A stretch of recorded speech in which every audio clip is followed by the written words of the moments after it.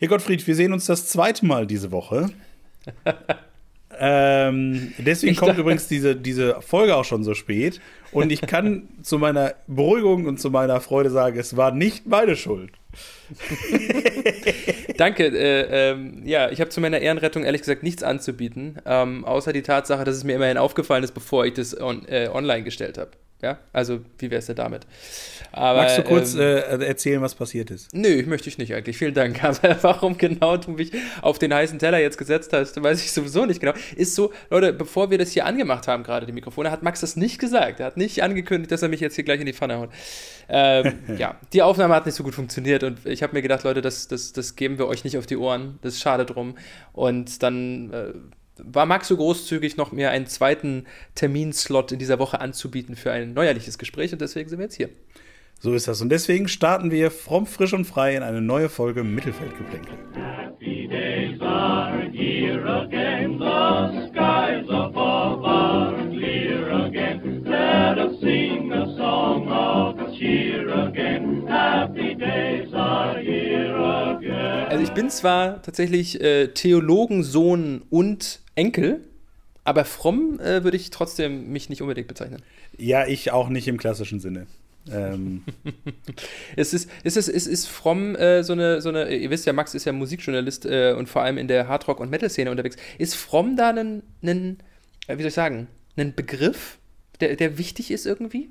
Also wie viel, okay, größeres Ding, wie viel spielt das Thema Religion im Thema Hardrock und Metal eine Rolle? Gar nicht mal so eine kleine, interessanterweise, weil du natürlich im Hardrock und Metal viel, da geht es ja immer um das Böse, oder nicht immer, aber gerne mal um das Böse, gerade im Metal. Und natürlich bietet sich dafür also Metaphern und Bilder aus der Bibel an, beispielsweise, da besonders natürlich die Offenbarung des Johannes, Weltuntergang und so weiter. Aber auch der Teufel ist ja ultimativ eine biblische Figur. Und dementsprechend spielt Religion in diesem weiteren Sinne als kulturprägendes Ding der westlichen Welt spielt besonders natürlich die christliche Rolle eine total große Rolle. Was das Wort fromm angeht, würde ich sagen, das ist, je nachdem, in welchen Kreisen du unterwegs bist, tendenziell ein Schimpfwort.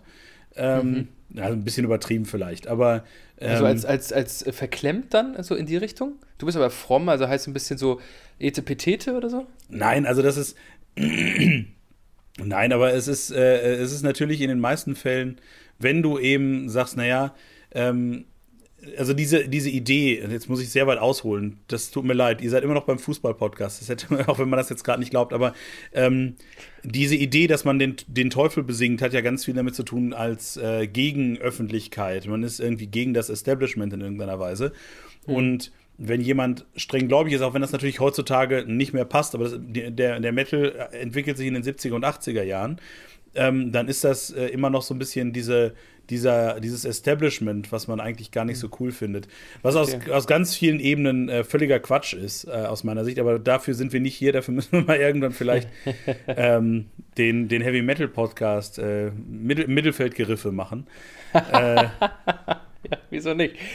Aber ich meine, selbst am Rande kriegt man ja mit, selbst, ich habe ja keine Ahnung, aber am Rande kriegt man ja mit, dass satanische Symboliken, Themen, Wörter, zum Beispiel, also Hölle, alles mit Hölle zu tun hat, ja. Wie viele Lieder es gibt, die alle Hell im Namen haben und so weiter, Bands, die da mit spielen. Du hast immer wieder T-Shirts an, auf denen das auch Thema ist und so weiter. Also das ist ja, was man selbst als kompletter Laie in dieser Szene von außen sogar mitbekommt. Übrigens habe ich jetzt an dich denken müssen, weil In Flammen ist jetzt hier bald. Und ich wusste gar nicht, dass das bei mir hier im Hinterhof von Leipzig quasi um die Ecke ist. Bist du da? Ich bin nicht da, nee. Schade. Hättest vorbeikommen können. Ja, tut mir leid. Aber nein, also natürlich ist Hölle eine Metapher für das ultimativ Böse irgendwie, genauso wie der Teufel. Das hat in den meisten Fällen auch diese ganze satanische Kram hat in den meisten Fällen nichts mit irgendwie einem tatsächlich Glaubensbegriff zu tun. Also die meisten, selbst die bösen Black Metaller, und im Black Metal geht's gerne und viel um Satan und um Aleister Crowley und so weiter, also um berühmte Satanisten. Das hat aber selten eine sag mal, fromme Komponente im Sinne von, diese Musiker sind tatsächlich Satanisten. Sondern da geht es um Provokation, da geht es um die Metapher an und für sich. Die möglichst krasse Andersartigkeit sozusagen. Genau, da gibt es übrigens ein sehr gutes Buch, eine Doktorarbeit von Manuel Trummer, der Teufel in der Rockmusik, das ich an dieser Stelle sehr empfehlen kann. Das siehst du. Wo sie das nochmal alles nachzeichnen. Aber wollen wir jetzt endlich sehr mal gerne. zum runden Ball kommen? Natürlich. Nee, zum runden Ball. Sehr, sehr gerne, denn ich habe mir jetzt einfach nur gerade gedacht, vielleicht die absolute Zielgruppe in der Nische, auch die muss man mal bedienen. Und zwar Metal-Fans, die Fußball hören. Absolut, außerdem bin ich ja tendenziell ein großer Fan davon abzuschweifen. Ja, natürlich. Ich sage ja immer wieder im Rahmen unseres Podcasts, und immerhin ist das jetzt hier gerade die 31. Folge, also so alt wie ich selber bin, demnach gereift. Du bist 31 Folgen alt. Ja, ich bin 31 Du bist jetzt Folgen gespawnt, alt. Kurz bevor wir da waren. War auf einmal da. Ja, plötzlich da. Naja, und deswegen denke ich immer wieder, es ist unser Podcast und das ist ein sokratischer Dialog, ja? Der entwickelt sich assoziativ. So. Auf jeden Fall, Max, sind wir heute zum zweiten Mal, wie du schon richtig gesagt hast, zusammengetreten in dieser Woche, um nach der Pfingstpause mal ein bisschen zu schauen, was sich in der Bundesliga und in der zweiten Liga, aber natürlich auch international so tut. Und das bedeutet im Sommer, wenn kein großes Turnier ansteht, ja immer vor allem sich den Transfermarkt anzuschauen. Jetzt müssen wir natürlich trotzdem noch 2 Worte verlieren. Wir haben ja jetzt den Vorteil, weil wir das zweite Mal diese Woche aufnehmen, dass die Nations League dieses Mal schon offiziell vorbei ist. Es gab 4 Spiele. Ihr erinnert euch, Max steht dem Ganzen ja sehr kritisch gegenüber oder beziehungsweise einfach nur indifferent. Mir zugegebenermaßen ist es auch wieder stark aufgefallen, dass mir die Nations League-Spiele gar nichts sagen und ich jedes Mal so ein bisschen so ein hämisches Grinsen auf den Lippen habe, wenn ich irgendwo wieder einen Artikel lese, wo alle sagen, nobody cares. Ja, nobody cares. Aber Max, möchtest du diese Meinung revidieren, jetzt wo Deutschland 5:2 gegen Italien am Dienstag gewonnen hat? Ja, es ist Wahnsinn, dass sie mal nicht 1:1 gespielt haben. Das war natürlich auch, also ich habe es zugegebenermaßen nicht gesehen, weil, wie du schon richtig gesagt hast, das geht mir wirklich am allerwertesten sehr vorbei, dieses ganze Turnier. Und ich zitiere da sehr gerne Micky Beisenherz, der sich darüber beschwert hat auf Twitter, dass er gesagt hat, ich hätte an dieser Stelle auch 3 schöne WM-Spiele sehen können. Ja. Und obwohl du die WM und ich ja wahrscheinlich auch nicht dieses Jahr ja gar nicht gucken werden. Das heißt, selbst wenn sie die im Sommer gemacht hätten, hätte man die nicht gesehen. Genau, jetzt in diesem speziell, aber das auf Twitter ist es relativ schwierig, in Nuancen zu arbeiten, natürlich. Inzwischen hat man ja, wie viel? 180 Characters? Ja, aber das reicht immer noch nicht für eine differenzierte Auseinandersetzung. Jedenfalls, um auf deine ursprüngliche Frage zu kommen. Es hat meine Meinung nicht geändert, aber natürlich ist es ein Statement, 5:2 zu gewinnen gegen Italien. Es ist auch durchaus faszinierend zu sehen, wie viele, oder dass es doch einige eigentlich große Nationen gibt, die gerade schwer abstürzen. Also England, glaube ich, am dollsten sozusagen mit dem 0:4 gegen Ungarn. Ungarn sowieso wahnsinnig stark in diesem Jahr. Mit dem Freiburger Roland Czollai auf dem rechten Außenflügel ganz vorne mit dabei. So ist es. Dass sie überhaupt in der Liga A sind, ist mir gar nicht so gewahr gewesen. Aber offensichtlich sind sie das. Sind aufgestiegen letztes Jahr wahrscheinlich, sonst genau. Also gesetzt waren sie wahrscheinlich in der B, aber ja. Genauso wie Österreich in der Gruppe A, in der Gruppe I, also in der Gruppe 1, jetzt habe ich es aber auch. Liga A, Gruppe 1, so ist richtig. Genau. Und wo aber auf der anderen Seite Frankreich, die letztes Jahr den Bums gewonnen haben, jetzt quasi an der Kante stehen, abzusteigen in die B-Liga. Also es haben alle ja 6 Spiele, ne? Also sind ja noch 2 dann im September im September zu spielen. Das stimmt, also genau, weil jetzt so nach 4 Spielen, ist auch ein ungewöhnlicher Modus, ne? Nach 4 Spielen wird quasi jetzt wegen Sommerpause das unterbrochen, kann man sagen, und im September dann weitergespielt, was auch ein seltsamer Modus ist. Ne? Man spielt gegen alle einmal und gegen den ersten dann schon das Rückspiel quasi. Naja, ich fänd's ja viel, viel schöner, wenn sie jetzt diese beiden Spiele noch gemacht hätten und dafür hätten wir dann eine Länderspielpause weniger. Ja, gut. Ja, auf dich hört wieder keiner ein. Aber Max, am Montag haben wir es kurz gesagt, aber wie gesagt, das haben ja nur du und ich gehört. Willst du uns noch mal ganz kurz deine erlauchte Meinung dazu geben, warum die großen Nationen, du hast England genannt, du hast Frankreich genannt, aber es gibt auch andere, die da gerade sich schwer tun. Oder von anderen haben wir auf jeden Fall auch Aussagen, ne? Also Kevin De Bruyne, Virgil van Dijk hat sich geäußert, solche Leute.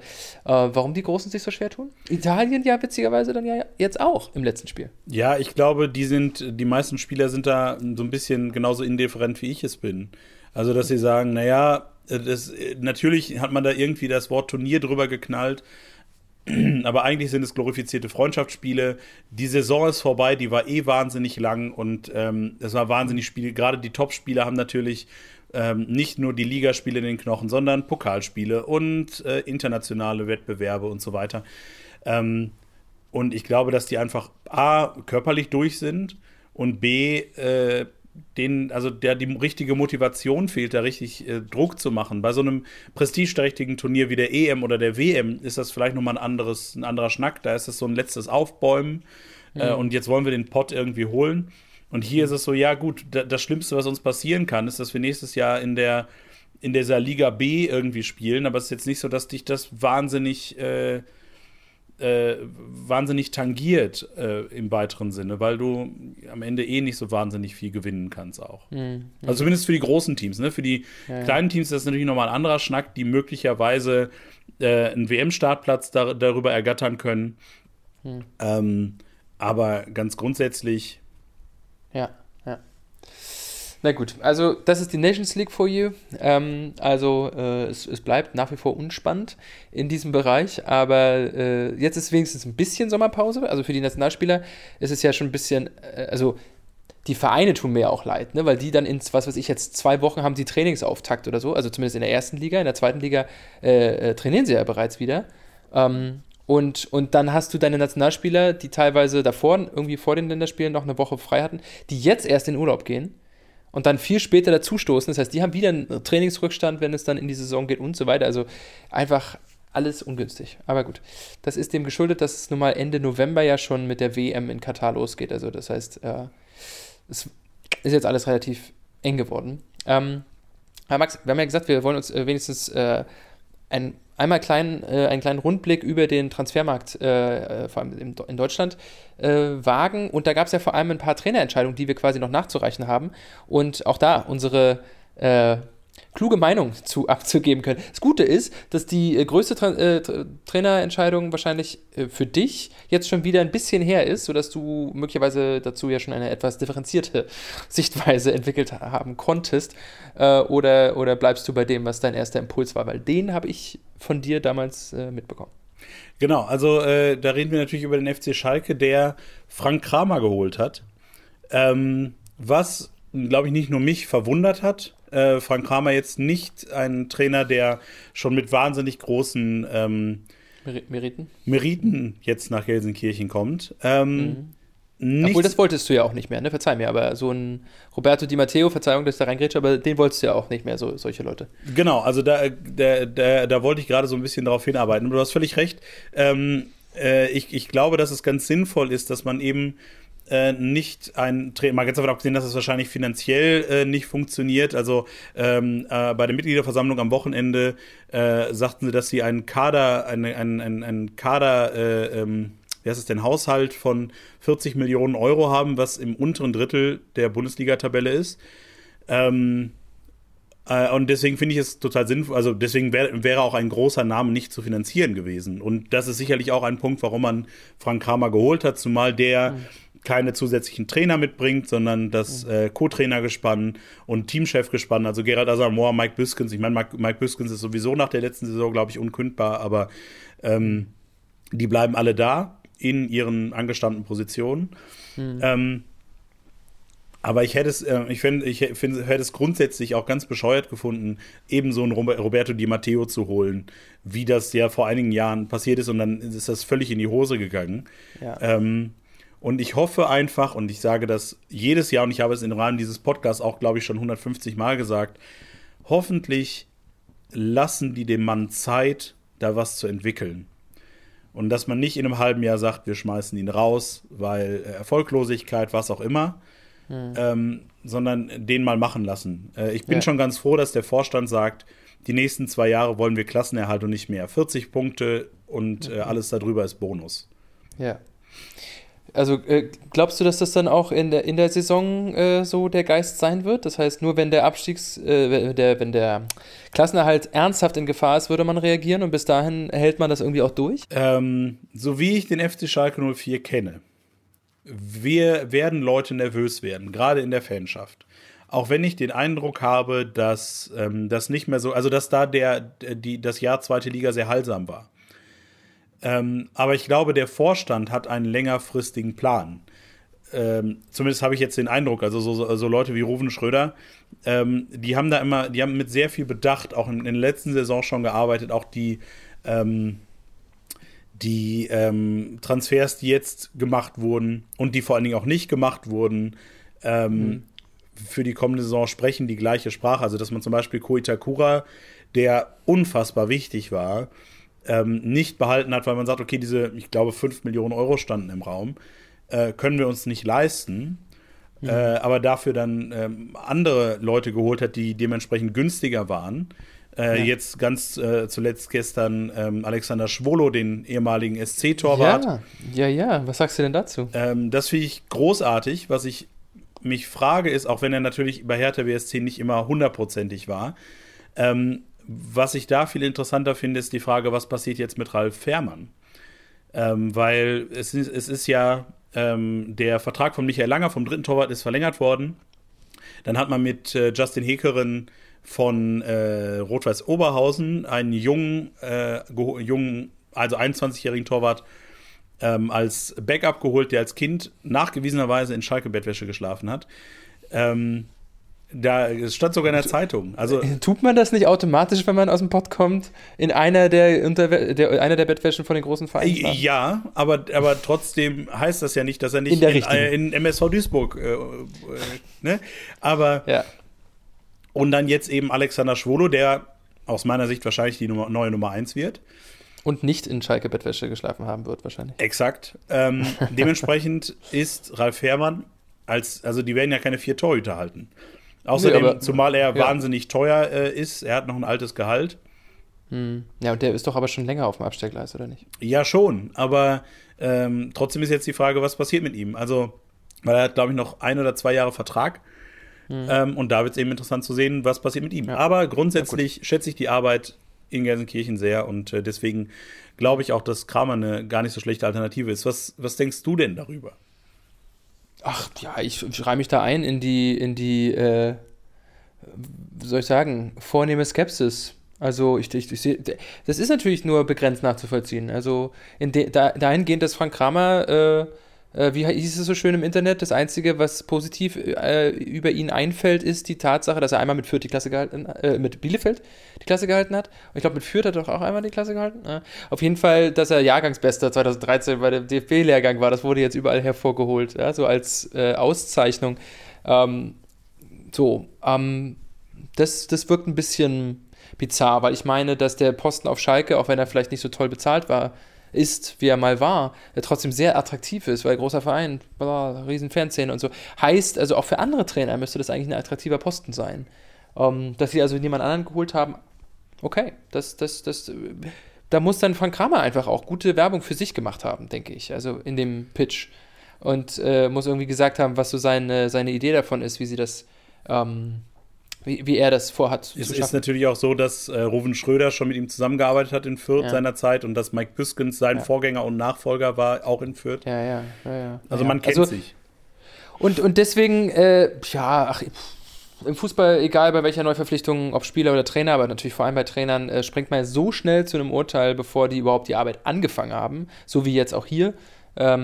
Ich will am liebsten dazu gar nichts sagen, um mich nachher nicht wieder komplett zu verrennen. In die eine oder in die andere Richtung. Deswegen schauen wir mal. Aber ich finde sowieso eine ganz andere Trainerentscheidung viel kontroverser und spannender. Aha. Der wäre auch noch auf dem Markt gewesen, genau. Warum haben sie nicht Markus Anfang geholt? Weil Markus Anfang sich aus unserer beider Sicht, wir haben seinerzeit drüber gesprochen, sich relativ konsequent mit seiner Aktion, einen Impfpass zu fälschen und dann auch noch mit diesem gefälschten Impfpass irgendwo rumzuspringen, relativ konsequent mindestens moralisch ins Aus geschossen hat. Yep. Da dachte sich Dynamo Dresden, ja, für uns geht das aber klar. Ja. Ich denke, dazu gibt es ja fast keine zwei Meinungen. möchte man denken. Dynamo Dresden hat offenbar eine zweite. Und wir haben, das ist ja nun kein Geheimnis, wir haben ja darüber am Montag beide gesprochen, im Rahmen von unserer Erstaufnahme, unserem Dry Run sozusagen. Und ich fand es interessant im Nachgang unseres Gesprächs, dass wir beide eigentlich gesagt haben, naja, was ist denn mit so einer Vergebungskultur? Ja, also vergeben und vergessen. Der Mann hat eine Strafe bekommen, durfte also auch gar nicht früher jetzt verpflichtet werden als zur neuen Saison. Man kann natürlich darüber streiten und sagen, das ist eine sehr kurze Strafe gewesen, bla bla bla. Aber er hat die Strafe bekommen und sicherlich von der öffentlichen Schelte, mal ganz abgesehen, die sicher auch nicht gerade nicht knapp ausgefallen ist. Ich fand, ehrlich gesagt, den Punkt, den du als letztes gesagt hast am Montag, ziemlich entscheidend. Es wirft einfach auf Dynamo Dresden ein unfassbar schräges Licht, beziehungsweise ein Licht, was sich einreiht in das Licht von diesem Verein. Sowohl was die politische Gesinnung einem Großteil der Fanszene angeht, als auch die chaotischen Fans allgemein, egal welcher politischen Gesinnung. Und dann jetzt auch noch, in welchem Freistaat ist es die geringste Impfquote hier bei uns in Sachsen? Und genau die verpflichten jetzt den Impffälscher. Sozusagen. Der übrigens, und das ist ja noch der andere Punkt, du meintest jetzt Impfpass gefälscht und dann beim Karneval gewesen war das in Köln. Der hat dazu ja auch noch ganz lange gelogen darüber. Also als der Vorwurf schon im Raum stand, hat er zu Frank Baumann gesagt, stimmt alles nicht. Und das ist der Teil, der nicht unbedingt vielleicht gesetzlich, richterlich dann mitentscheidend ist, aber natürlich in der öffentlichen Wahrnehmung. Und davon hätte ich mir gewünscht, nimmt ein Verein, der Vorbildwirkung hat, etc., ne? Davon nimmt der Abstand. Aber Vorbildwirkung ist, glaube ich, was ganz, ganz Wichtiges. Also ich glaube, es sind sich alle einig, juristisch ist das abgegolten. Also er hat seine Strafe dafür bekommen. Aber als Trainer und damit als Gesicht einer Mannschaft hast du natürlich eine gewisse Vorbildfunktion. Und da halte ich es halt für wahnsinnig problematisch, dass man dass man da nach sehr kurzer Zeit ihn wieder in Amt und Würden bringt. Das kann ich aus sportlicher Sicht total nachvollziehen. Für Dynamo Dresden ist es, glaube ich, der Fang des Jahrhunderts, weil der ein etablierter, mindestens Zweitligatrainer war. Aber aus einer moralischen Sicht finde ich das schwierig, zumal eben, wie du gerade schon gesagt hast, es ist halt alles relativ kurzfristig. Es ist nicht wie bei Christoph Daum damals, der die Kokainaffäre hatte und dann 7, 8, 9 Jahre später nach langen Jahren in der Türkei wieder zum ersten FC Köln kam, wo das auch immer noch mal ein Thema war, aber da kann man sagen, okay, möglicherweise hat er aus seinen Fehlern gelernt und man kann ihm das aufrichtig irgendwie glauben. Ich finde das gerade bei Markus Anfang ein bisschen unglaubwürdig, dass er jetzt sagt, ja, das war alles ein großer Fehler, es tut mir leid. Ja. Also, ja, ich denke, genau, das ist der entscheidende Punkt und ja, du sagst, aus Dresdner Sicht lässt sich das sehr rechtfertigen oder sportlich und so.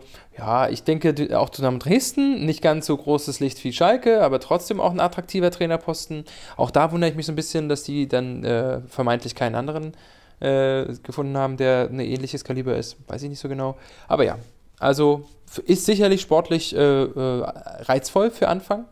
Auch wenn sie gerade erst in die 3. Liga abgestiegen sind, aber sind sicherlich Aufstiegskandidat Nummer 1 nächstes Jahr.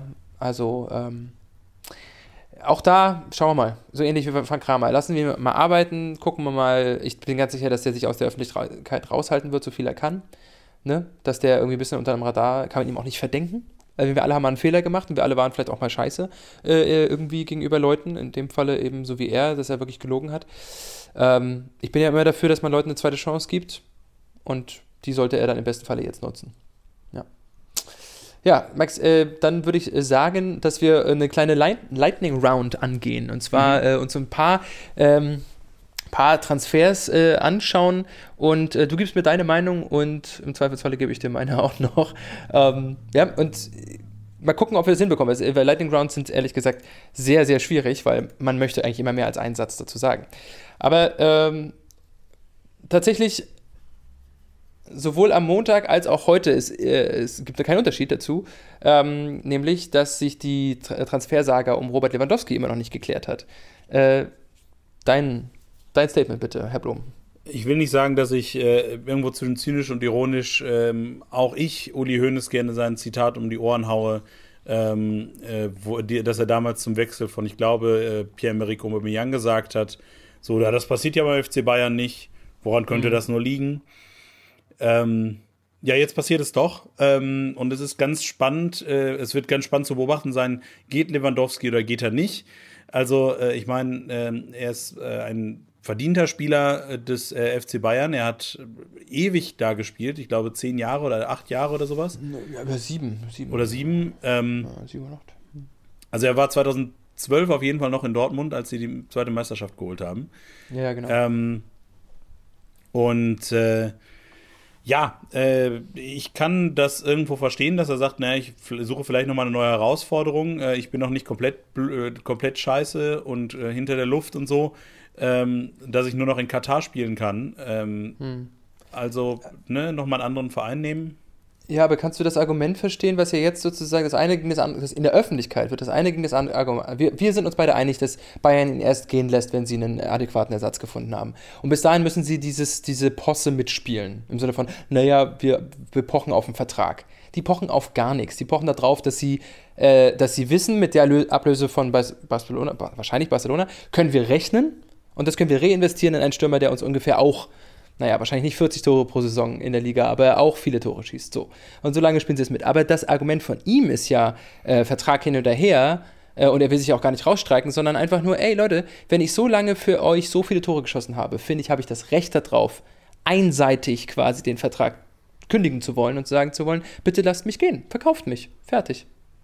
Und das hat nichts mit Vertragbruch oder irgendwas mit Streiken zu tun, sondern wer so erfolgreich mit euch war, der hat ein Recht darauf, sagen zu können, ciao. Und das selbstständig zu beenden. Verstehst du das? Kannst du das nachvollziehen? Das kann ich irgendwo nachvollziehen. Auf der anderen Seite kann ich auch die Bayern nachvollziehen, dass sie sagen, naja, wir wollen den nicht einfach so gehen lassen, weil er eben so elementar wichtig ist für das Bayern-Spiel und den Bayern-Erfolg sicherlich. Aber und deswegen grundsätzlich finde ich, hat Robert Lewandowski alles recht zu sagen, so Freunde, bis hierhin und nicht weiter. Und ich habe jetzt dann irgendwie ich möchte irgendwie kündigen, auch wenn das, wo ich sage, in der freien Wirtschaft geht das ja durchaus auch. Das ist nochmal ein anderer Schnack, weil anderes Recht und so. Aber grundsätzlich glaube ich, dass es auch den Bayern wenig bringt, ihn da gegen seinen Willen zu behalten. Weil auch wenn er weiterhin seine Leistung bringt und nicht wirklich streikt, bringt er ja, also wenn die Motivation nicht da ist, kann ich mir nicht vorstellen, dass er weiterhin grandiose Leistungen bringt. Naja, da ist ein Argument, dass er das letzte Jahr, bevor er von Dortmund zu Bayern gegangen ist, ja auch dann noch sehr gut gespielt hat und so weiter. Da war ja schon klar, dass er geht, bla. Ja, genau, aber da war schon klar, dass er geht. Verstehst du? Also das ist nochmal ein anderer Schnack. Nächstes Jahr würde er ja dann auch gehen. Das ist ja klar. Also das ist ja dann klar. Sie können ja jetzt auch ausmachen, alter Digga, wir lassen dich nach der kommenden Saison gehen. Wir erwarten von dir aber, dass du in der kommenden Saison noch genauso spielst wie immer. Ja, aber gerade ist das ja alles so ein bisschen in Limbo. Ja, also dein Tipp, geht er oder bleibt er? Stand heute? Also, keine Ahnung. Ich glaube, es ist eine 50-50-Geschichte. Er wird wahrscheinlich gehen, weil die Bayern, weil die Bayern noch irgendwo einen adäquaten Ersatz auftreiben können. Okay. Gut, ja, ich sage auch, dass er geht. Ich glaube sogar ziemlich sicher. Also ich sehe das gar nicht so knapp an. Ich denke, dass sie sich darauf einlassen werden. Aus dem gleichen Grund, wie du gesagt hast. Bayern hat ein bisschen Geld auf dem Festkonto. Die werden investieren in einen neuen Stürmer und und dann als der vermeintlich moralische Sieger auch aus dieser Geschichte hervorgehen wollen. Ja? Also im Sinne von, ja, wir haben jetzt nachgegeben und dem Spieler seinen Wunsch erfüllt und bla bla bla. Aber die Bayern haben mit Ryan Gravenberch, das ist zwar ein Mittelfeldspieler, aber trotzdem großartiger Typ. Ich wollte ihn nur einmal kurz Ja, ich hätte dich jetzt gefragt, ob du die beiden Ajax-Spieler als Verstärkung siehst für Bayern. Ja, ich habe so langsam so ein bisschen das Gefühl, dass Ajax Amsterdam ein bisschen ein kleiner Ausbildungsverein wird für die Bayern. Nein, das stimmt nicht. Sie sind generell ein Ausbildungsverein für die ganzen europäischen Topclubs. Ja. Das gehört sich für den holländischen Fußball so. Ja, so ein bisschen, das stimmt wohl. Ich meine, dadurch kommt dann auch, dass so ein relativ kleines Land international, also mit der Nationalmannschaft relativ große Erfolge feiern konnte, auch wenn natürlich der ganz große Titel nie dabei war. Aber ich glaube vor allen Dingen Rhein-Gravenberg, glaube ich, wird eine ganz große Verstärkung sein. Bei Noussair Mazraoui, ich hoffe, ich spreche das richtig aus, glaube ich, sind sie vor allen Dingen glücklich, einen Außenverteidiger gefunden zu haben auf diesem Niveau. Das ist ja nicht immer ganz einfach. Den habe ich allerdings gar nicht so sehr vor Augen, ehrlich gesagt. Ich meine, Verteidiger sind sowieso immer etwas blasser in der öffentlichen Wahrnehmung.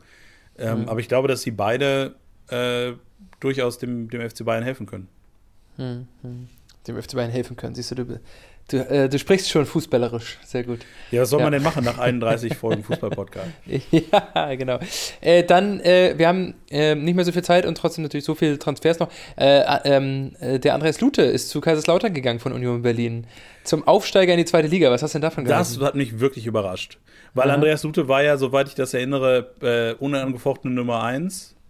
Ich glaube inzwischen Nummer 2 in Berlin, ja. Der war verletzt und deswegen wurde er dann ersetzt im Tor. Aber ja, also auf jeden Fall mit Chancen auf Nummer 1, möchte man denken, ja.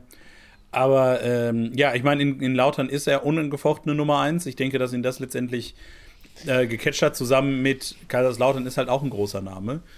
Ja, aber mit Union spielt er nächstes Jahr wieder international, ne? Das stimmt, aber da sind wir ja wieder an einem Punkt, dass wir ja im Laufe der Saison immer wieder gesprochen haben. Wo siehst du für dich persönlich die besten Chancen, auch wenn es vielleicht nicht international geht? Schönen Gruß an Max Kruse an dieser Stelle.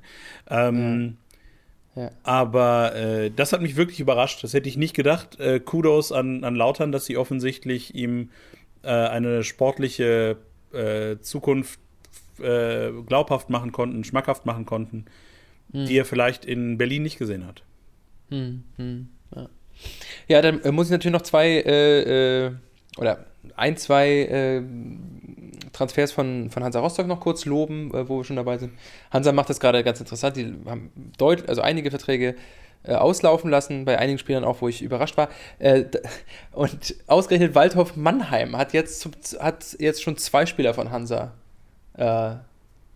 rübergelotst sozusagen. Bentley Baxter-Bahn ist rübergegangen, Mittelfeldspieler, und jetzt auch Julian Riedel, der 5 Jahre bei Hansa gespielt hat, also ziemlich lange für einen Zweitligist, dass so lange ein Verteidiger da bleibt, der ist jetzt auch zu Waldhof Mannheim gegangen. Also das Farmteam, was der Ajax für Bayern ist offensichtlich jetzt Rostock für die Mannheimer. Wer hätte das gedacht? Ja, und Schalke hat ja immer noch den Trust in den FC Nürnberg, schon immer gehabt. Ja, ganz genau. Dann noch eine Frage. Glaubst du, dass Sadio Mané von Liverpool weggehen wird und kommt er tatsächlich zu Bayern? Kannst du dir das vorstellen? Nein. Ganz, ganz kurze Antwort. Ich weiß nicht, ob er weggeht. Das könnte unter Umständen passieren. Wobei, auch das glaube ich nicht so richtig, aber das könnte ich mir durchaus vorstellen, aber zu den Bayern, bei aller Liebe, das glaube ich nicht. Dafür ist er, glaube ich, das falsche Kaliber. Also nicht zuletzt finanziell. Ja. Und und bei Dortmund gab es ja jetzt auch noch Bewegung. Tigges ist zu Köln gegangen, ne? zu Steffen Baumgart. Das fand ich interessant, denn noch ist ja nicht klar, wer die Sturmspitze übernimmt in Dortmund. Ja, aber auch da werden sie, so wie ich die Dortmunder aus den letzten 10 Jahren kenne, irgendeinen krassen Typen, den keiner auf dem Zettel hat, aus dem Hut zaubern, der auf einmal wahnsinnig erfolgreich wird und dann für 100 Millionen Euro in die Premier League wechselt.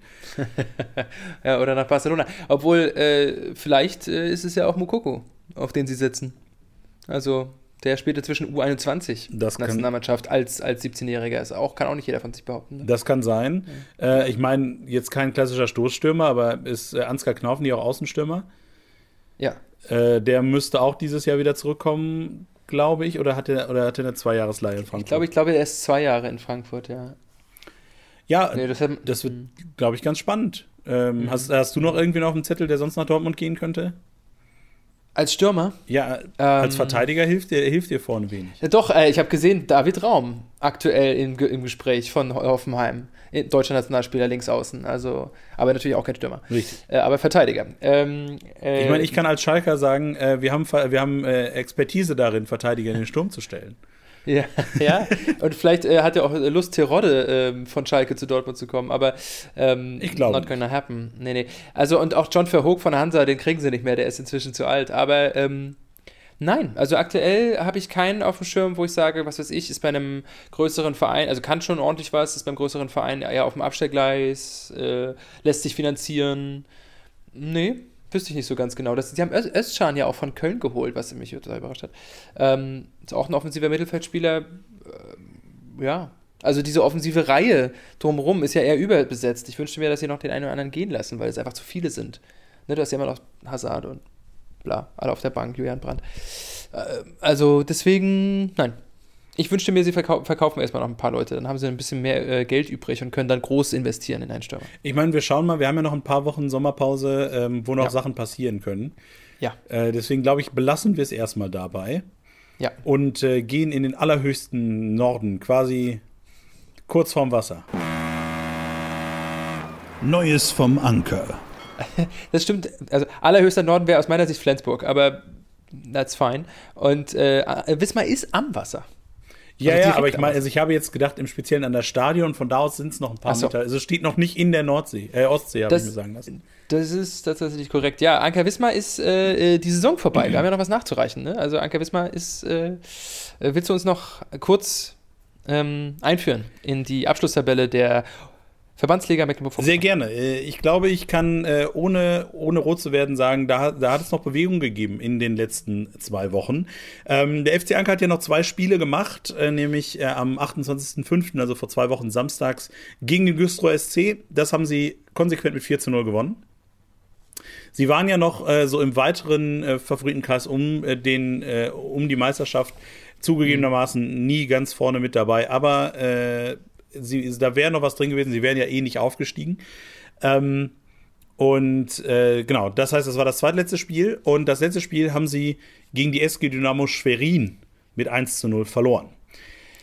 Gegen einen Mitaufstiegskandidaten. Und wir gucken, ja. Ich will das noch ein bisschen spannender machen, Gottfried. Ja, bitte. Du.